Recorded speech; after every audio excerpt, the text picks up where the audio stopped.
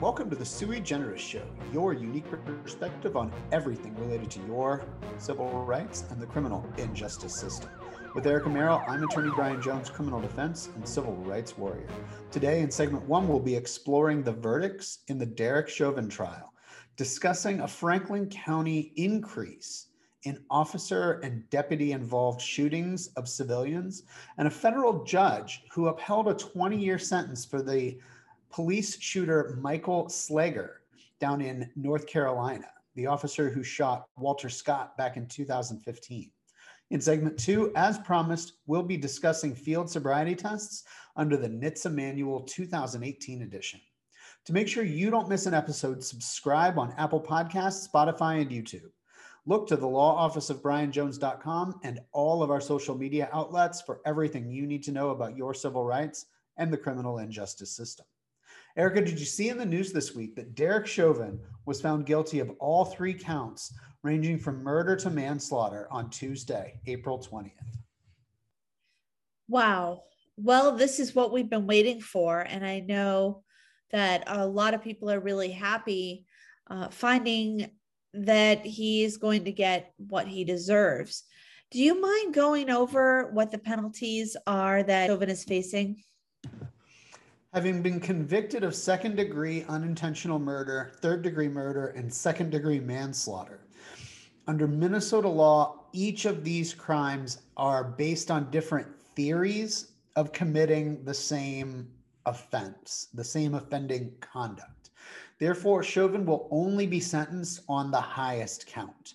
Now, his potential sentence for the second-degree unintentional murder ranges anywhere from 10 years, 8 months, up to 40 years. And like most states in the federal sentencing guidelines, there are a variety of factors that have to be met in order to depart from the presumptive minimum sentence. And that's based on factors that include things like prior criminal history, his responsibility in the particular incident, and a variety of other statutorily listed factors. Now, in this case, the work is far from over for the attorneys that are involved. That's the reason sentencing is set out for nearly 2 months after the date of the verdict. Both sides are going to need time to investigate and present written arguments in favor of their position. The state has acknowledged they intend to seek a sentence of 30 years, and the defense is asking for the presumptive minimum of 10 and a half years. 10 years, 8 months. Now, this time, the judge is going to consider those arguments and ultimately make a decision. There will be a pre-sentence investigation conducted, likely by the court or court personnel, and that will factor into what the ultimate sentence is. Chauvin will absolutely need to continue consulting with his attorney to determine whether he wants to say something at his sentencing hearing, and if he chooses to say something at his sentencing hearing, what that's going to be. You know, there's basically 3 options. Chauvin can stay silent and say, I don't want to say anything at this point. Chauvin can say, I'm sorry, I take responsibility. Please don't send me away forever. Or he can say, the jury got it wrong. You do what you do. I'm going to appeal this and I'm going to continue fighting. So we'll have to wait and see for about another 7 weeks or so to find out what choice Chauvin is going to make. Yeah, I mean, that's going to be really interesting. And I did hear that the jury deliberated for 10 hours.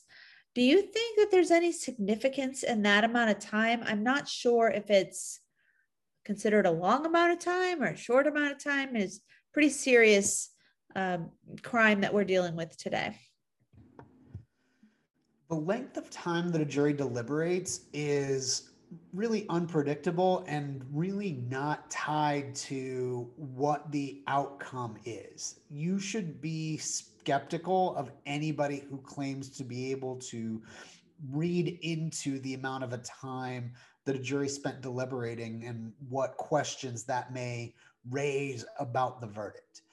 It's a natural and normal coping mechanism under stressful circumstances that require waiting for people to want predictions, want speculation.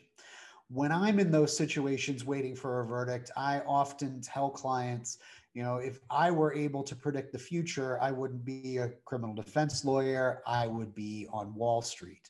And if I were able to set odds, if I were able to, if I were able to set odds on a particular outcome, I wouldn't be a criminal defense lawyer. I'd be a bookie. I am neither of those things. I am neither a bookie nor a hedge fund manager. And so I'm a criminal defense lawyer. Now, every trial is unique. And even trial of the same case, which I've done. I've tried the same case 3 separate times after hung juries, and with the same lawyers and with the same witnesses. The time that a jury spends deliberating will be different. And that's because you've got 12, 13, sometimes 14. If you're in a state that allows alternates to participate in deliberations, you've got at least 12 individual perspectives engaging and participating in that conversation. Now, psychologists and jury consultants can claim to be able to read body language.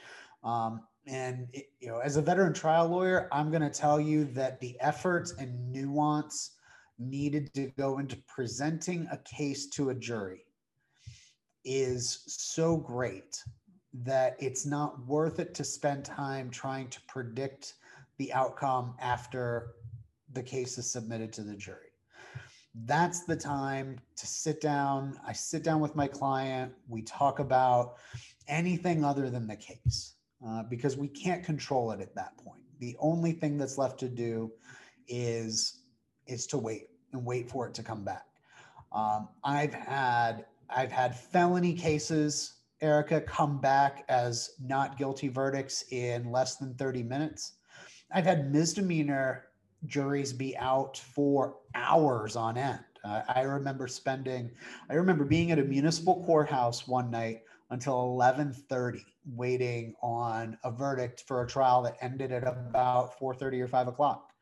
I've had juries out 3-4 days, and verdicts that have gone both ways. So is there anything to be said about a 10-hour verdict? It seems like the jury likely, everybody was in pretty close consensus when they started their deliberations. That's the only thing that I would be able to say about that. I mean, it certainly seems like it. And I do know that I've heard of juries that have taken days, like you've explained. And, that can be really, that's a real nail biter sometimes. So I think it's kind of nice that when you can get your answer a little bit quicker, as long as it's the fair thing. For sure. And, the time that the jury spends deliberating is their time. While I would love to be a fly on the wall, that's just not a realistic possibility in our system. From being able to speak with some jurors after cases, what I have found is there's typically a review of the basics of the case, and then a quick vote to see where everybody is, and then discussion of the details. And it seems like in this situation, that initial vote was probably all pretty similar. So do you agree with the trial court judge that the comments made by the public officials may have handed Chauvin an appeal? Handed him an appeal, I think, is probably a bridge too far. I certainly understand the trial court's frustration with, the constant conversation regarding the trial, but I really see very little possibility of it creating an appellate issue that's going to overturn the verdict. And the fact that some senator from another state made some comment really, it isn't going to be part of the record. And that's what appellate courts make their decisions on. Those extra comments they're not part of the courtroom proceedings. The jury in this case was sequestered for the entirety of their deliberations. They were under very strict controls during that process. They were instructed, as every jury is, to avoid media exposure during the course of the trial. Deliberations do require trust in the process and trust that each individual juror is going to uphold their oath to the court. Um, you know, I just don't see, is it going to be an issue in the appeal? Absolutely. Is it going to be a successful issue for Chauvin? I just don't see it.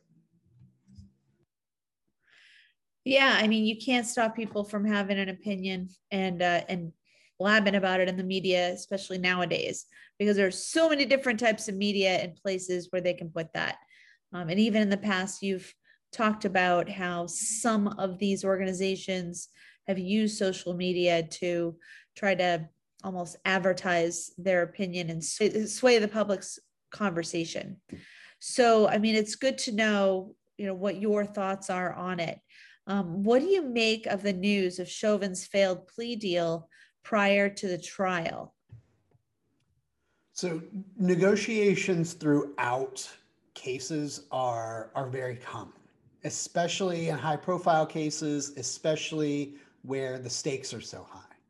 And in fact, news of these efforts was very welcome among the defense community, some of which have been very vocally critical of Attorney Nelson's, Derek Chauvin's attorney's work in this case. It turns out that the Chauvin team had tried to secure a plea deal where he would plead guilty to third-degree murder, serve a sentence in excess of 10 years, and serve that time in federal custody and would not face additional federal civil rights charges.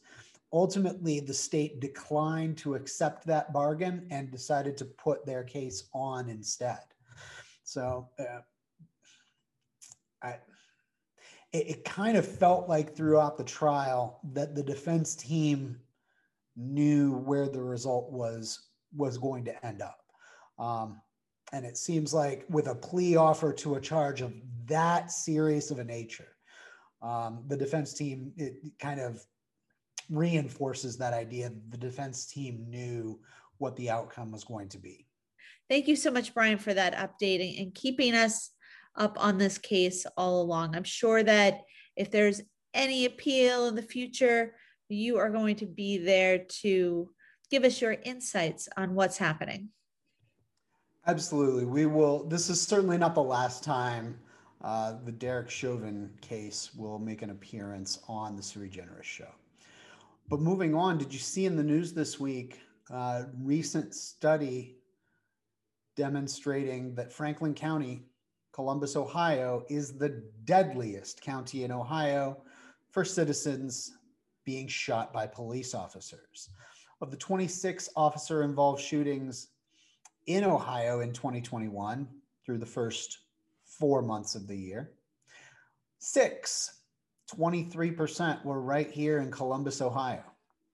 So what were some of the factors that were considered when they came up with these stats and this horrible prize that this county has gotten as being the deadliest? So according to the Ohio Alliance for Innovation, a study released in February of this year, 38 people have been shot and killed by the police in Franklin County between January 1, 2015 and December 31, 2020.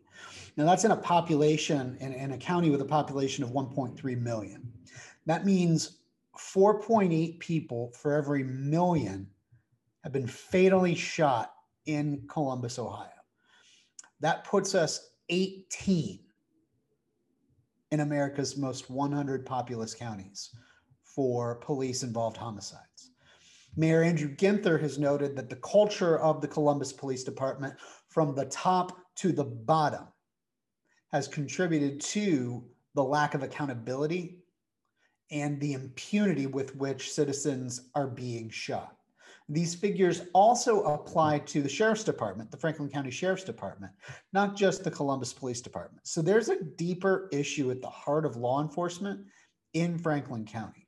Cincinnati, Cleveland, Toledo, these are the other areas of Ohio with high rates of arrest, the major metropolitan areas of the state.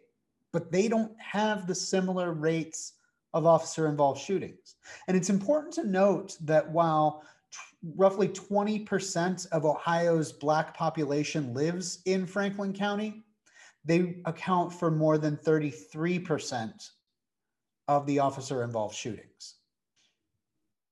I mean, we've talked about this before, and I know some of the reasons, but is there anything that they can do to help decrease these situations in these counties? I think what we're seeing across the nation is a variety of the steps that are necessary to reduce these incidents of police engaging in the homicidal behavior that they're honestly becoming known for in modern day America. The Civilian Review Board here in Columbus is being formed as we speak.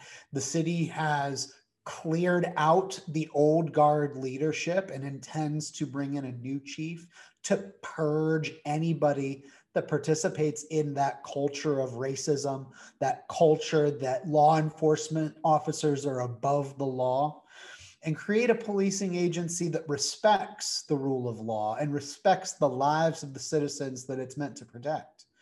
Multiple states and cities are eliminating and abolishing qualified immunity. I think that's critically important and needs to happen here in the state of Ohio. And there's increased media and public focus on the rainbow of changes, most importantly, holding officers accountable.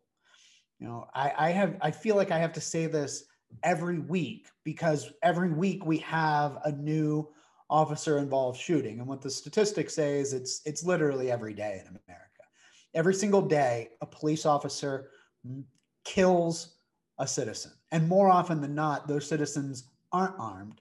They're not engaged in any felonious behavior.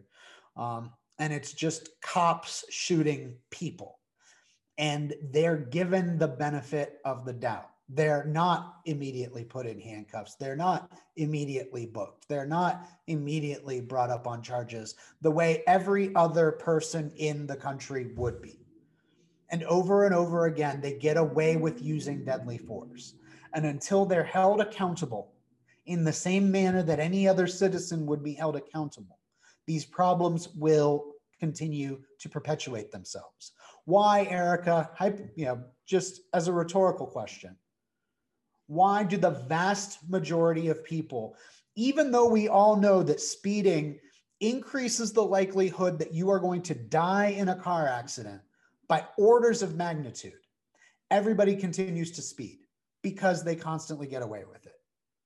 Now, if we had tracking devices that measured our speed, and every time we exceeded the speed limit by, let's say, more than 5 miles per hour for a period of more than 5 minutes, a citation just gets mailed to your house. I think speeding would be quickly eliminated if that level of accountability was held to the citizenry. Well, every time a cop shoots somebody, they should be booked. They should be arrested. They should have an independent investigation conducted, just like every other citizen would be. And just like every other citizen out there, if they're ultimately exonerated of that, fine, you can have your record sealed. But you need to be treated the same on the front end. I mean, I agree with you. And that is definitely an interesting way of handling it. And, really way more than a slap on the wrist, which seems to be what they get now for such a serious thing as killing somebody. So a 2 or 3 month paid vacation, administrative leave. It's pathetic. And it certainly keeps it going. I mean, you're saying one a day. I had no idea that the statistics were so high on police shooting people that are largely unarmed. You're more likely to be killed by a police officer than you are to die at the hands of any wild animal. Wow. So in that comparison, it's almost like the police are the wild animals. Your words, not mine, Erica. Well, I'm glad that you're keeping us up on this. What's next on the agenda for today? Well, Erica, there was an officer held accountable for his homicide back in 2015, and that officer's name is Michael Slager. Now, Michael Slager has been working his case through the appellate process, and now his federal habeas petition has been rejected, and his 20-year sentence has been upheld for his murder of unarmed Michael Scott in 2015.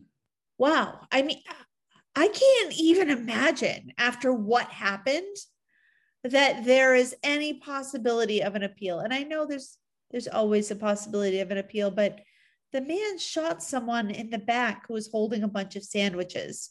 I don't know how more black and white we can get with this particular situation. He was trigger happy. He did not stop and assess the situation, and now somebody is dead. That shouldn't be. And he lied about it. Let's not forget that. He lied about it. He lied about it, and he let him just lay there without any help, right? Correct. Yeah, and let him bleed out. That's right. Rendered no medical attention, which is pretty common for police officers. That's pretty common. So what can he say to even possibly get an appeal? So he had pled guilty to a civil rights violation on the advice of his attorney. And that civil rights violation resulted in death. And so that's the reason he got the 20-year sentence. So Slager is now accusing his attorney of failing to communicate earlier plea offers.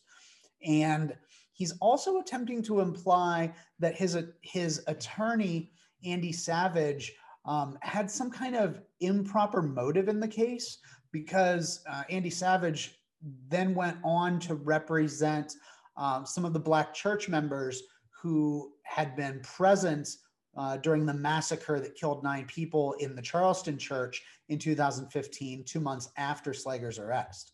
So I guess he's now finding out that his attorney is an empathetic person who represented people who were emotionally and financially damaged by a racist massacre, and that somehow indicates that he wasn't fighting as hard for Slager, because I guess only racists can stand up for other racists. It's important to note here that Slager pled guilty. He did so without any guarantee as to sentence, and left it up to the district judge to determine what his federal sentencing guidelines range would be based on whether the crime was like a voluntary manslaughter type situation in the heat of passion or on the murder end of the spectrum. And the judge ultimately determined that this shooting was second-degree murder because Slager put 9 bullets in Mr. Scott's body and then lied and claimed that Mr. Scott was trying to steal his weapons. On review, Slager found 0 sympathy from the appellate court, from the district court, and earned a scathing response in rejection. Let me just see. The judge said in a quote, "At sentencing, petitioner attempted to blame the victim. Now he attempts to blame his defense counsel and the trial judge. But a careful review of his entire tragic episode makes plain that petitioner has no one to blame for his present predicament and sentence but himself." I mean, that seems right. I mean, and your comment about, only a racist can defend a racist is exactly what I was thinking. And that is insane. You as an attorney, you handle so many different cases from so many different walks of life that you have to be impartial in picking your clients. You're a criminal defense attorney and you're there to help someone get the best outcome. It doesn't matter that you're representing people on different sides of the fence, so to speak. Absolutely. And, my clients' personal predilections have no bearing on how I handle my case. Just like the fact that I represent people who are accused of crimes has no bearing on my personal character. Just like it has no bearing on the character of any politician who goes from being a public defender into being a state representative, a senator, or even a candidate for the presidency of the United States. It's a job. And you know, do the people at McDonald's have evil in their hearts and a goal of destroying the world through slow cardiac arrest? I don't think so.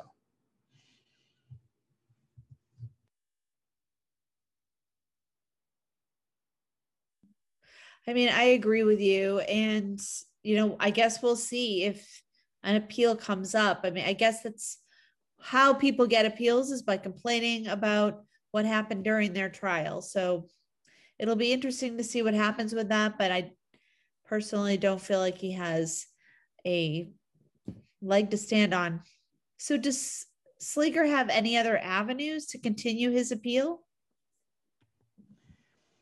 He can pursue pardon or clemency. He can appeal the ruling on his habeas petition, but he is nearing the end of the line of his legal avenues before just serving out the term. This is the end result of one of the many risks involved in taking a plea deal rather than going to trial. At trial, evidence is presented, and there's a greater opportunity to create a record that's maybe more favorable on appeal. In this case, Slager seems like received a pretty good plea bargain. His state murder charge was dismissed in exchange for the federal plea deal. He avoided, therefore, a life without the possibility of parole term. He got to serve his time in a federal prison rather than a state prison, which are generally viewed as more comfortable institutions, safer institutions. And in fact, this is the bargain that Derek Chauvin was angling for. And now Slager is complaining that he got it. The reality is that no amount of lawyering can overcome the amount of video evidence and malice that is readily apparent in both the Slager and the Chauvin cases. Well, thank you for giving us that update on what's happening with this trial. It's incredibly disappointing to hear that there might be an appeal, but we appreciate the information all the same. My pleasure, Erica. Now, let's move on to segment 2.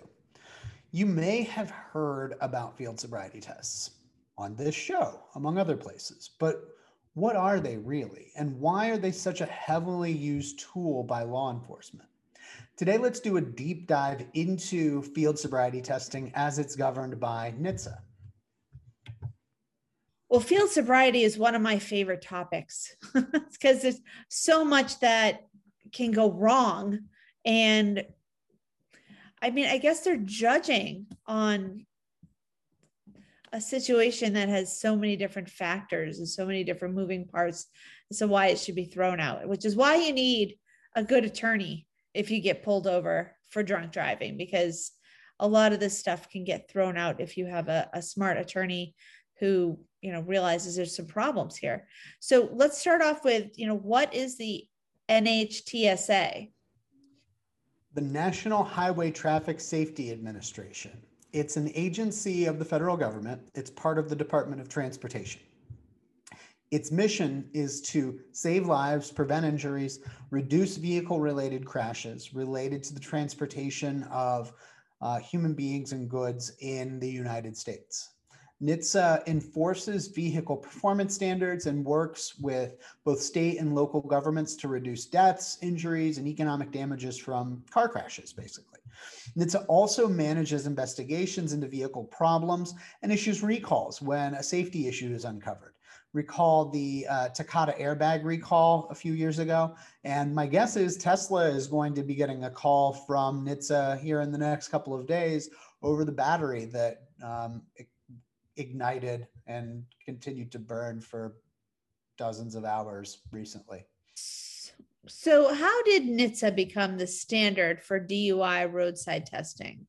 So NHTSA began research in 1975 on how to test subjects for impaired driving. Prior to that, there were a variety of non-standardized kind of guessing games that police officers would use when they suspected somebody of impaired driving.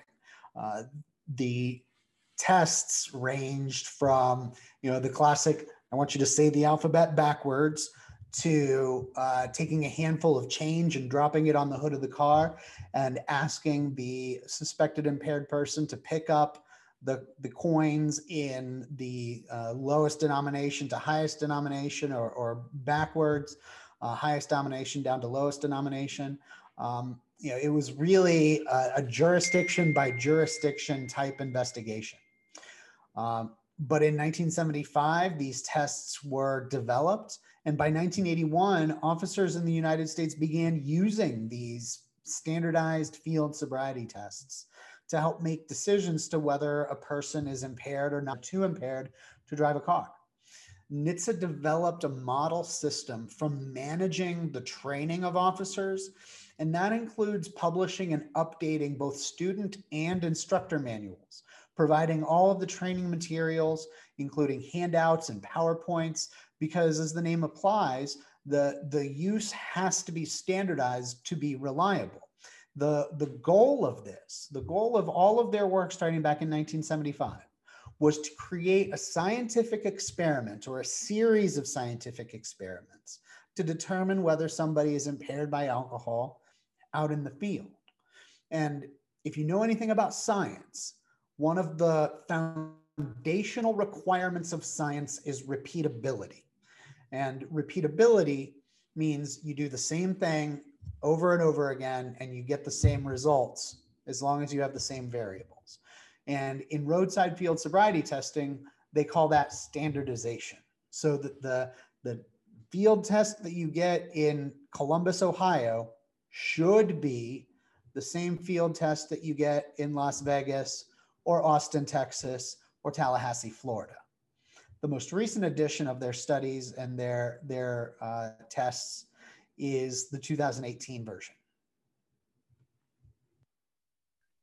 Wow, I mean, I had no idea what the history was behind roadside tests. So this has been, very interesting. I mean, you and I both know there's a lot of variations that they don't account for because they are standardized tests. But can you tell us which are the standardized tests that we're talking about today?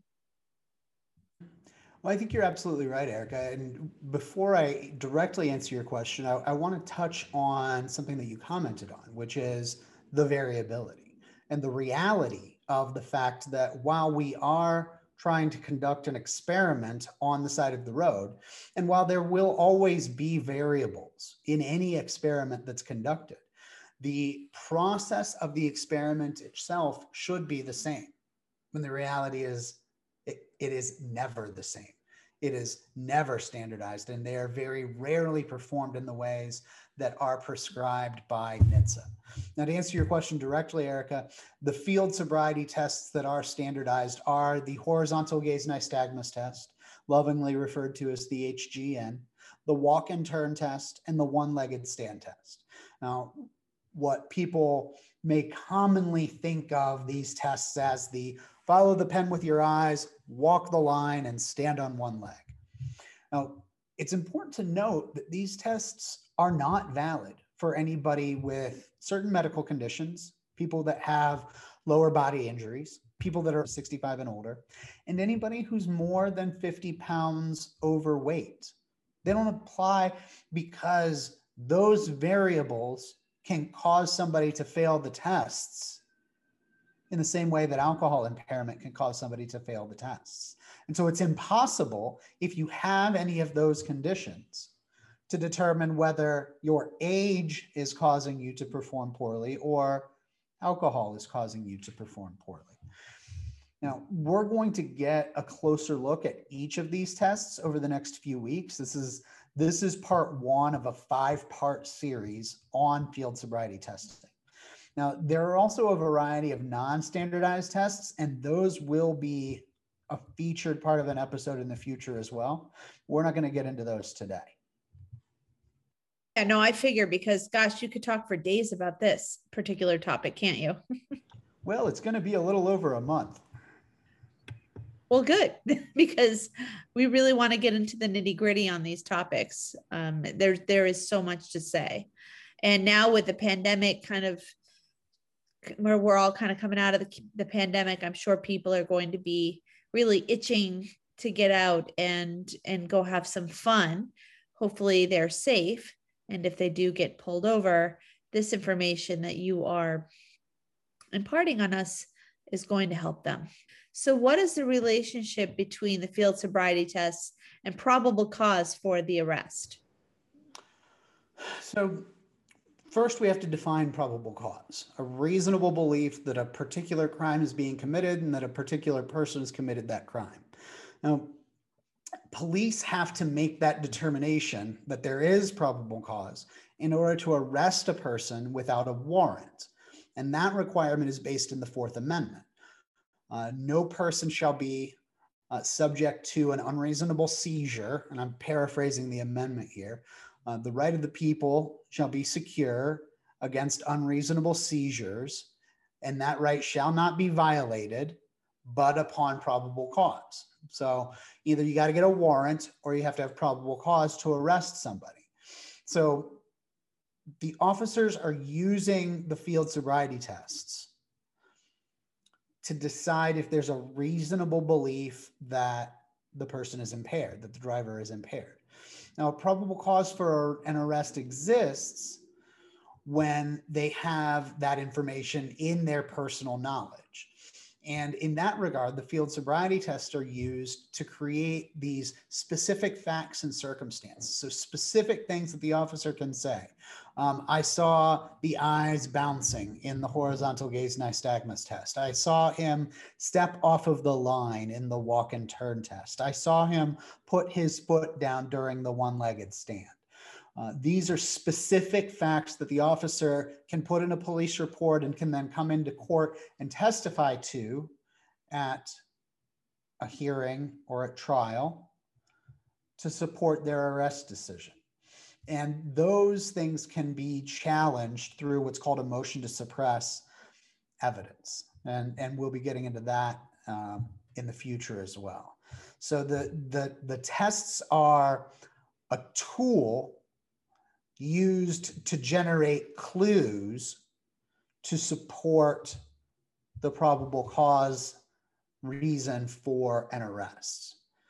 And what may be the most important thing for everybody out there to know is that field sobriety tests are not mandatory.